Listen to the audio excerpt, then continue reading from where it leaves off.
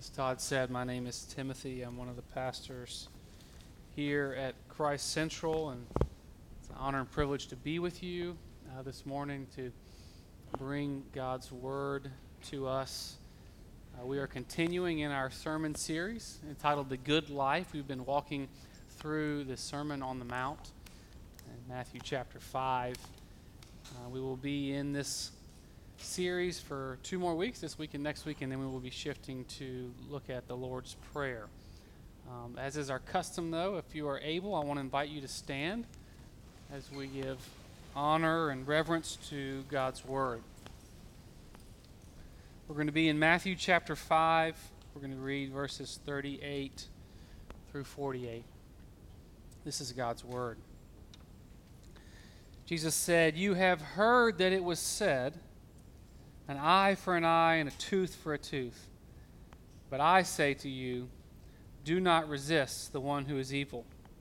But if anyone slaps you on the right cheek, turn to him the other also. And if anyone would sue you and take your tunic, let him have your cloak as well. If anyone forces you to go 1 mile, go with him 2 miles. Give to the one who begs from you, and do not refuse the one who would borrow from you. You have heard that it was said, you shall love your enemy, love your neighbor, and hate your enemy. But I say to you, love your enemies and pray for those who persecute you, so that you may be sons of your Father who is in heaven. For he makes his sun rise on the evil and on the good, and sends rain on the just and on the unjust. For if we love those who love you, what reward do you have? Do not even the tax collectors do the same? And if you greet only your brothers, what more are you doing than others? Do not even the Gentiles do the same? You therefore must be perfect, as your heavenly Father is perfect." The prophet Isaiah says, "The grass withers and the flowers fade, but God's word endures forever." Would you pray with me? Father, we thank you for your word. We believe your word is true. And God, we ask that you would speak to us this morning through your word, that as we spend time in this book, we would encounter you, the living God. And as we encounter you, that we would be transformed, that we would leave this place different than the way we came. Father, give us eyes to see, ears to hear, and hearts to understand. In Jesus' name, amen. You can be seated.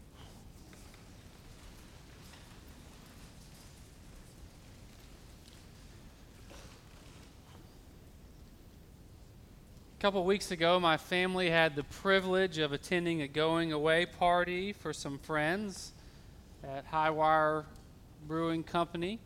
And when we arrived at the party, the parking lot was slammed. But I was so excited when I noticed there was this one primo parking spot right in the front of the building. The spot was tight, but I was convinced that my minivan could fit inside there between the white lines. And we slid in there, and my wife and I were able to successfully unload the 4 kids. Everything was going well and celebrating my wonderful parking place, and then everything turned sour on the way out. We had a great time at the party. We were leaving, and as we walked out, I noticed that the people next to us were leaving as well. It was a young couple with their first child, a small child, and they also were kind of having trouble loading their little one into this tight little parking space. But as I looked over, I noticed something strange, something that didn't make sense. It was the look on the dad's face. It wasn't pretty. And it took me a little while to realize what was going on, but I soon realized that he was very upset with me for parking so close to his car. I noted his agitation, and I reflected on how it was hard to be a first-time parent and navigating a small child, and so I let it go. But it wasn't until I got in the driver's seat that I fully understood the weightiness of the situation, because as I looked through my windshield, I couldn't help but notice a huge splatter of spit staring back at me. And so I immediately turned to the dad, not believing that this could have actually happened, but he was able to convince me with his eyes that that saliva did in fact come from his mouth. And so my insides began to boil. I was so upset, but trying to hold it together because of the little ones flanking me on either side. But I was upset because this was just wrong. The response was inappropriate. And in response to this injustice, my feelings immediately moved from anger to a desire for retribution. I wanted to make this man pay. And so I began to brainstorm how I could make this man pay. Unfortunately, I was not going to be able to exact punishment with my fists. This man spent a lot of time in the gym. So since my fists were no good, I began to think of alternative ways to make him pay. Maybe I could shame him in front of all these people for his ridiculous actions. Or I could call the police and I could file an incident report, and maybe he'd lose his driver's license, or better yet, his child. Or maybe last resort, I could just accidentally back my minivan over his foot or something like that. Obviously, those are absurd responses, but in the moment, they all seem viable. And now, 2 weeks later, clearly by God's providence, we come to this portion of the Sermon on the Mount. And here we find Jesus' guide for how we are to respond when we are wronged. It's a crash course, if you will, on what to do when someone spits on your car. And once again, Jesus begins his lesson with this famous line. He says, "You have heard that it was said, but I say." And as Daniel mentioned already, the point that Jesus is making is that there is a standard that has been set by the world around us, a mode of operation that is widely accepted by society. And Jesus says, then there's my standard, my mode of operation that I desire for you to live by, and the two are not the same. In fact, they're often worlds apart. So this morning we're going to spend some time looking at Jesus' standard for how to respond when someone does us wrong. And once again, we will see that the life that Jesus is calling us to live, the good life, as we've been calling it, is profoundly different than the life that most people are living. There's two things that Jesus wants us to take away from this text. First is, what is our response to one who is evil? And then second, how do we respond this way? What is our response, and then how do we, in turn, respond this way? So let's begin. Much like he has done in the previous 4 sections, Jesus begins by stating the status quo, the way in which society is prone to respond, in this case, to evil. And this response to evil is probably familiar to most, if not all of us. When someone does you wrong, the appropriate response is an eye for an eye and a tooth for a tooth. It seems fair, right? Which is what makes this text so hard, because probably more than any other statement that we've engaged with in the Sermon on the Mount, this statement is most widely accepted. We all believe that it's okay to retaliate as long as we do it within reason. Our retaliation should fit the crime. But Jesus says, he boldly declares, I say the good life involves a categorically different response to evil. Look at verse 39. He says, contrary to what the world says, I charge you not to resist the one who is evil. To not resist the one who is evil. What does that mean? The Greek word that Jesus uses here is translated do not resist. It's a legal term, though. It most literally means do not take to court. And the point that Jesus is making here is that when you are wrong, although you have certain rights, you have the right to retaliate, you don't have to exercise those rights. You don't have to make the person who wronged you suffer. Jesus is saying we have the opportunity to instead leave the eye in place and the tooth intact. Now, before we dive in, I want to make a couple of general comments about what Jesus is not saying. By encouraging us not to resist, Jesus is in no way arguing for you to continue to allow abuse to take place in your life. In fact, we consistently see the opposite from Jesus. He's always advocating for the abused, always advocating for those who cannot advocate for themselves. At the same time, neither is Jesus arguing here that we should ignore systemic injustice. No doubt the story of Jesus turning over the tables in the temple is clear evidence that Jesus is not against fighting the broken systems that are around us. But if Jesus is not talking about ignoring abuse or systemic injustice, what is he talking about? Thankfully, Jesus gives us 3 different case studies to look at. He gives us 3 examples of someone doing us wrong, and then he tells us how we are to respond. So let's look at these now one at a time. The first of these case studies centers around a slap to the face. Now, I realize you are probably saying, wait a minute, Pastor, you just said this is not about abuse.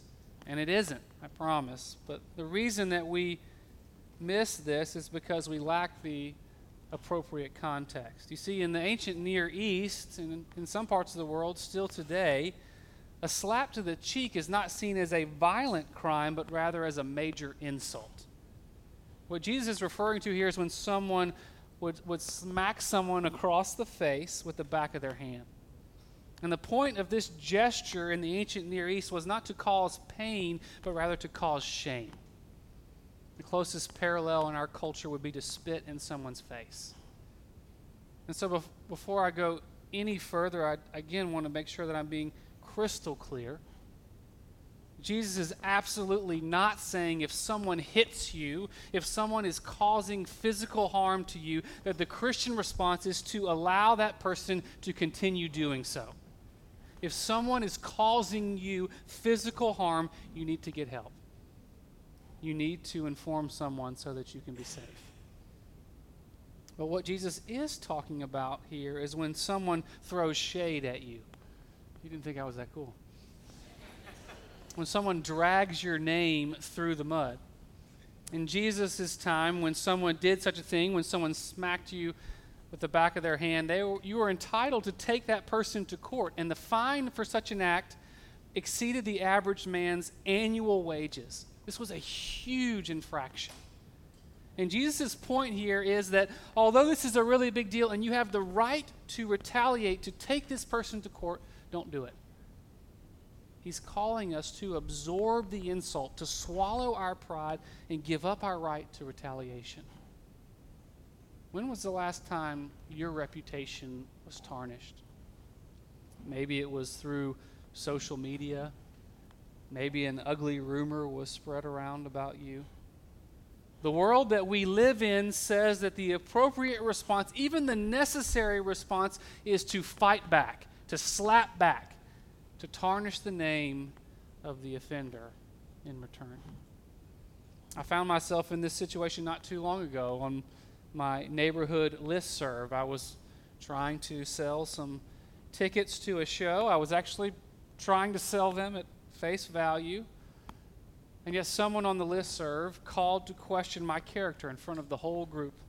Basically called me a liar and accused me of trying to gouge the neighborhood. And I wish I could say that I turned the other cheek. But in my anger, I acted in accord with what I felt like were my rights. And as eloquently as I possibly could, I made this person look silly on the listserv. Later, I ended up apologizing for what I said, but what I was amazed by is how many people reached out to me directly and told me that they felt like what I did was perfectly okay, that I was well within my rights to slander this person all over the internet. But it didn't feel right. It didn't feel like this good life that Jesus was calling us to, is calling us to. The call here is regardless of whether or not the slap is justified, regardless of whether or not what is said about you is true or not, to respond in love. The second case study centers around coats and underwear. Jesus says, if anyone would sue you and take your tunic, let him have your cloak as well. Once again, we need a little bit of context to understand what is going on here. The tunic is your underwear, and the cloak was this outer garment that was worn on top of the tunic. The tunic was dispensable, the cloak was not. If you went without your cloak, you might freeze to death. It was dangerous to be cloakless. And yet, Jesus is referencing here a lawsuit that happens.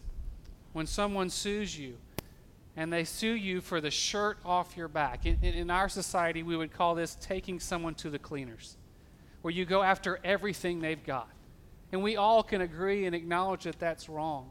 But Jesus is saying when someone comes at you with an over-the-top response, instead of saying, wait a minute, that's not fair, demanding that my rights be honored and valued, Jesus calls us to go over the top with generosity, to respond by giving our cloak instead.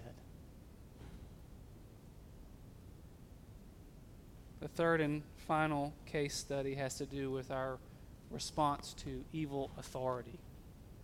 Once again, Jesus makes a statement that makes little sense without cultural context. The reality is that the Roman army occupied Palestine and had the right in this day and age to force people to assist them in their work.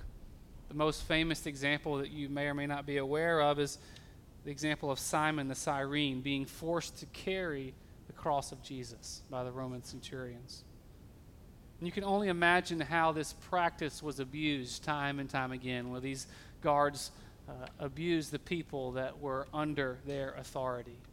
And yet the government set some boundaries in place to help protect the people.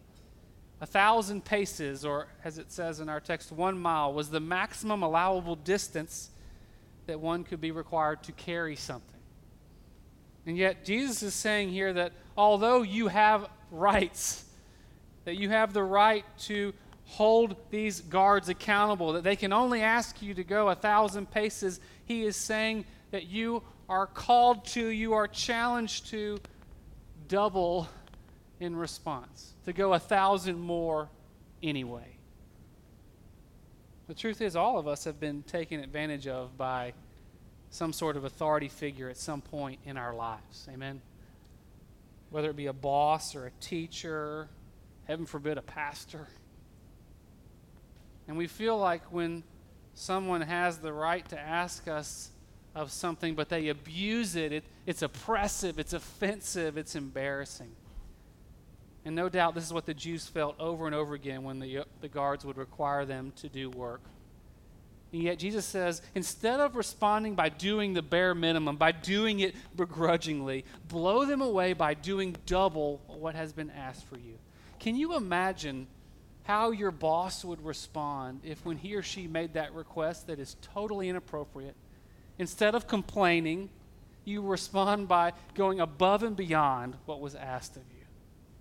That's this unheard of good life that Jesus is talking about. Now, if Jesus stopped right here with these 3 examples, we would all probably feel a little overwhelmed. I feel overwhelmed even talking about it. To respond in those ways seems rather daunting.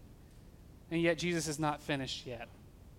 After painting this picture of what it looks like to respond to evil in our life, he then goes one step further by calling us to love that person who has inflicted the evil upon us.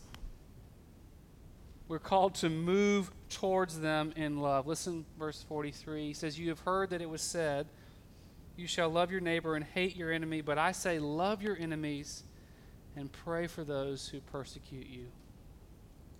And this is where we begin to cry, uncle. Like, come on, Jesus.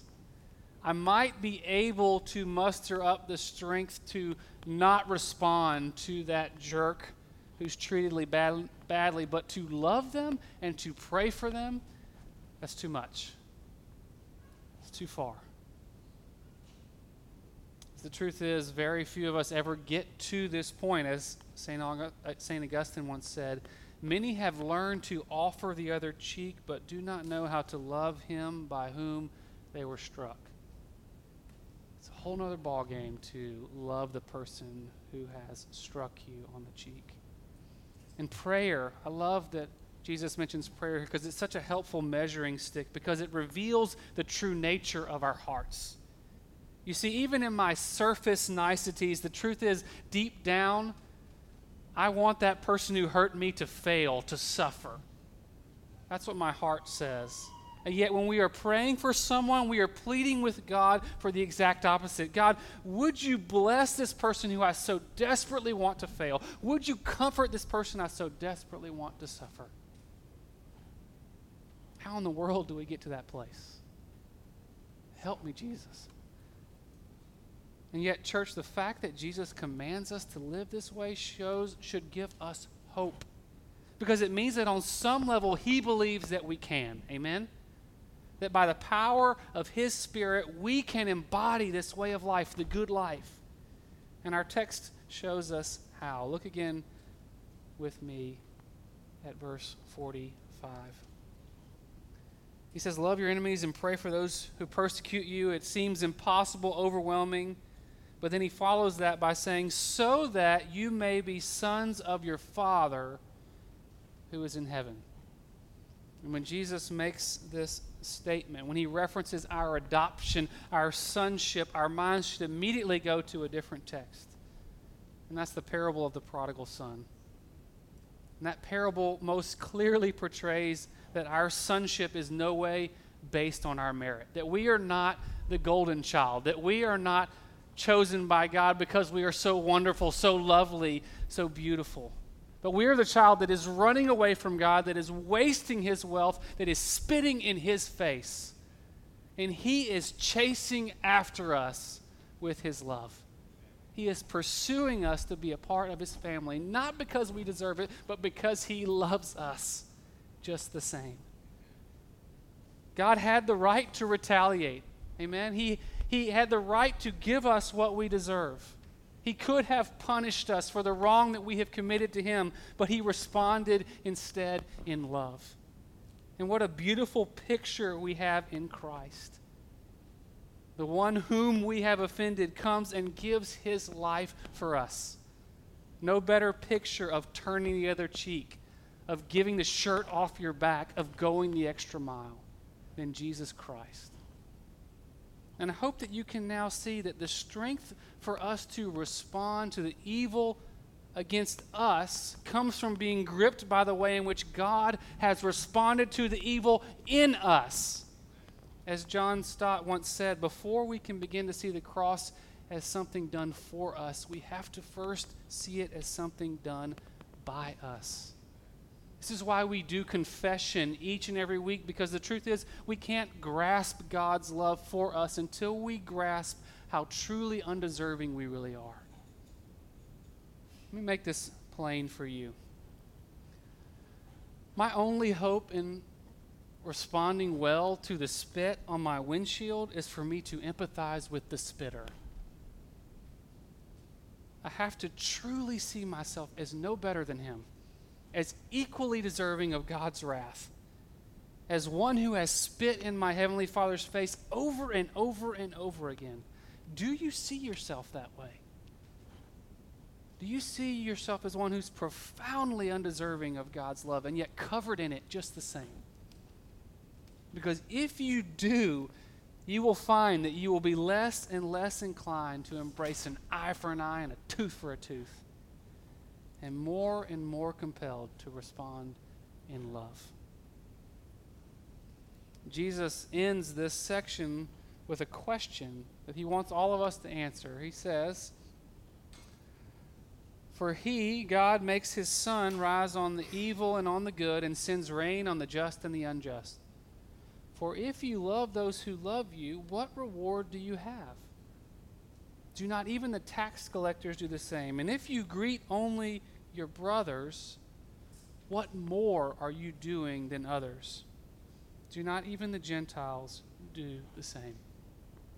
The whole point of this section is to force the follower of Christ to examine his or her life, to see if there is anything different there than those who don't know Christ.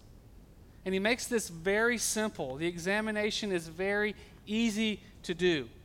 The question is, do you simply love those who are going to love you back? Do you simply move towards those who have promised to do the same in return? And he presses this on us with this provocative statement. He says, do not even the tax collectors do the same? We miss the context here, but the tax collectors were the scum of the earth. Jesus might as well have been saying, do not the Nazis do the same? There's nothing to boast about in loving those who love us back, in moving towards those who promise to do likewise. But he's calling us to something more. And so the question he's asking me and he's asking you is, what more are you doing than others? And that's the question that I want you to take home with you today. What more are you doing than others? Unfortunately, the more Christians are not known for, the more that we are known for is not often very good. Amen? The more that people see in the lives of Christians is often judgmental, hypocritical, arrogance. But what if we were seen as those who are more loving? And this love was most clearly seen by the way we respond when people treat us badly, the way we respond to our enemies. Do you believe that the gospel has the power to change you in that way, from the inside out? I know sometimes it's hard to see in your own life, but I want to challenge you this week to ask those in your life who are close to you, do you see something more in me? I'm going to do the same thing, and if I'm honest, I'm kind of scared of what people might say. But I need to know, I want to know, because I truly believe that the Holy Spirit is at work in me and in you, and he is making us more like Jesus, and I want to see the ways that I'm failing to live into the truth of the gospel. So I want people to show me that. Would you join me as we journey on hungering and thirsting for righteousness? I don't think it's a coincidence that we come to this text just a week after we were once again devastated by the news of not one but 2 mass shootings. And I know we all hurt from a distance, but I cannot fathom what the family and friends of the victims are going through right now. And I think we rightly ask, Jesus, where's the case study for that? How in the world do we respond to evil such as this? And I found the answer not in the Bible, but in an Amish community in Lancaster, Pennsylvania. Some of you may have heard this story, but back in 2006, a man walked into an Amish schoolhouse and shot and killed 10 little girls. And I want you to listen to the response of the community to this tragedy. This is what a reporter said. In the midst of their grief over this shocking loss, the Amish community didn't cast blame. They didn't point fingers. They didn't hold a press conference with attorneys at their side. Instead, they reached out with grace and compassion toward the killer's family. The afternoon of the shooting, the grandfather of one of the girls who was killed publicly expressed forgiveness toward the killer. The same day, Amish neighbors visited the family of the killer to comfort them in their sorrow and pain. Not only that, but at the funeral of the killer, the Amish mourners actually outnumbered the friends and family of the killer 2-1. How can this be? Clearly, this was a community who was deeply gripped by how much they had been forgiven, and therefore profoundly and supernaturally empowered to do the same. Right now, I imagine many of us are thinking about some of the wrongs that have been done to us, some of the people that are constantly out to get you. Church, what if we were so gripped by God's movement towards us, in spite of how undeserving we are, that we began to see those moments as opportunities to portray Christ by responding in love? As one commentator rightly said, nowhere is the challenge of the Sermon on the Mount greater. Nowhere is the distinctness of the Christian counterculture more obvious, and nowhere is our need of the power of the Holy Spirit more compelling. Church, I truly believe by the power of the Spirit, we can do something more. And I promise you, if we do, God will get the glory and Durham will not be the same. Would you pray with me? Father God, this text is so hard. It's so hard to respond to evil in love, to love our enemies and pray for them. Father, I confess I can't do it. It's impossible. But God, I pray that the reality of the ways in which you have done that to and for us would so grip our hearts and our lives that we would be empowered by you to live the same. God, would you allow us to see moments when we are wronged as opportunities to show love and thereby portray the beauty of your Son, Jesus Christ. I pray these things in Jesus' name. Amen.